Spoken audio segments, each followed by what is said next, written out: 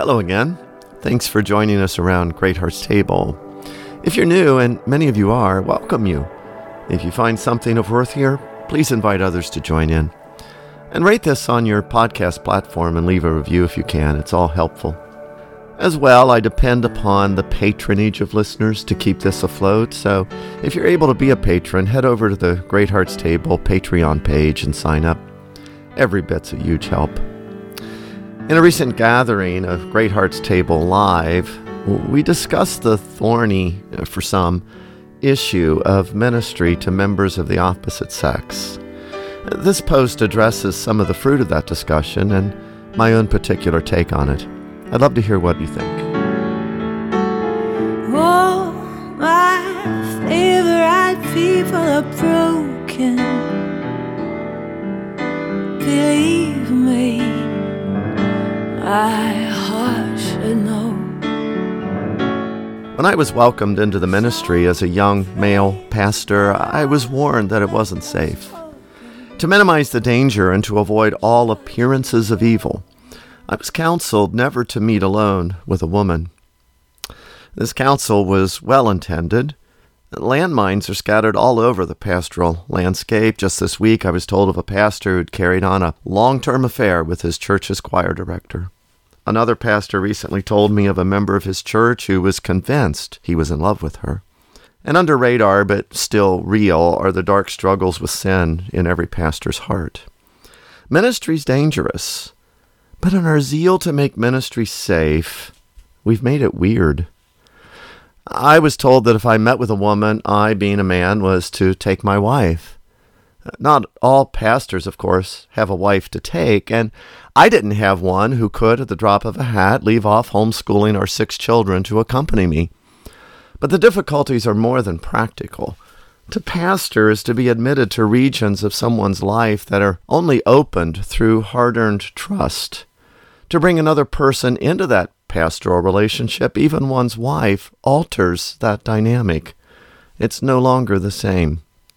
An alternative, I was told, was to meet with a woman in the church office with the door open and someone else present in the building. I, therefore, met with women in my office at a time when either my secretary or bookkeeper was on site. Overlooked and winked at was the reality that when I was not meeting with someone, I was alone with either of these 2 women for hours each day without any voiced concern of impropriety. Either way, adding these layers of rules to ministry to women made weird what the rest of the world seemed to manage just fine. Business associates would meet as business associates for lunch. That one was a man and the other a woman was immaterial. When a real estate agent lined up viewings with her male client over coffee, no one expected her spouse to be present, lest evil be perceived. And it worked.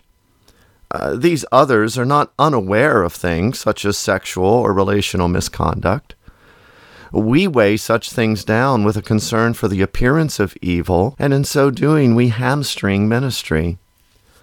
I care deeply about the integrity of the pastoral office, and I care about the holiness of the pastor. But we need to care about more than just those things. A young female parishioner once told me that she was tired of being perceived in the church as a threat just because she happens to be a woman. We've told women that as a class, they are so dangerous that we must restrict ministry to them. And so we've created a church culture unfriendly to women whose need for pastoral care is no less than that of men. To give pastoral care equally to all members of my congregation may mean at times that I quit caring about how that might look to others.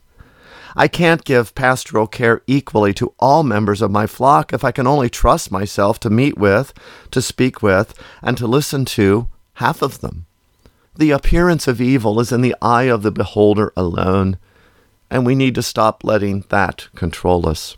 Instead of rules, we need wisdom. There will be those we meet with and those we won't meet with.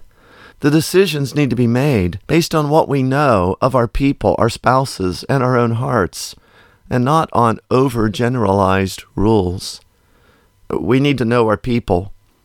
We'll always make judgments between those for whom a private meeting would be of value and those for whom it would be an unnecessary risk. We need to measure the risk based on what we know of the individual, not whether one is a he or a she. And we need to know our spouses. We will be married to those who have different comfort levels with what we do, sometimes based upon our own past behavior.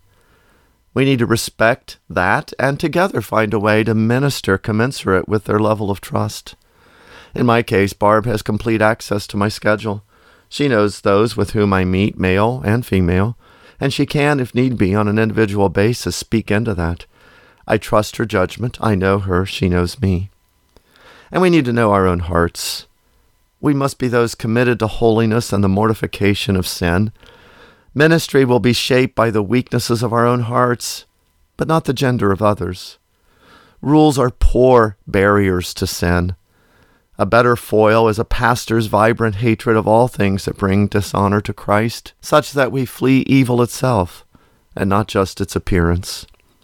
To provide full ministry to my entire congregation, I can't worry about how my actions might play in the imaginations of others. Is such ministry safe? No, it's not safe, but it's good.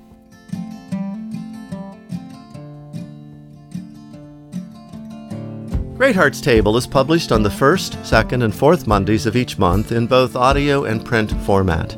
Thanks to Over the Rhine for permission to use their wonderful songs, All My Favorite People and Called Home, and thanks to you for listening.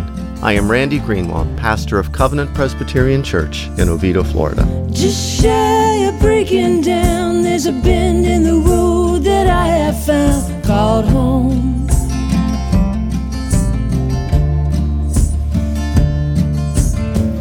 Take a left to loneliness, there's a place to find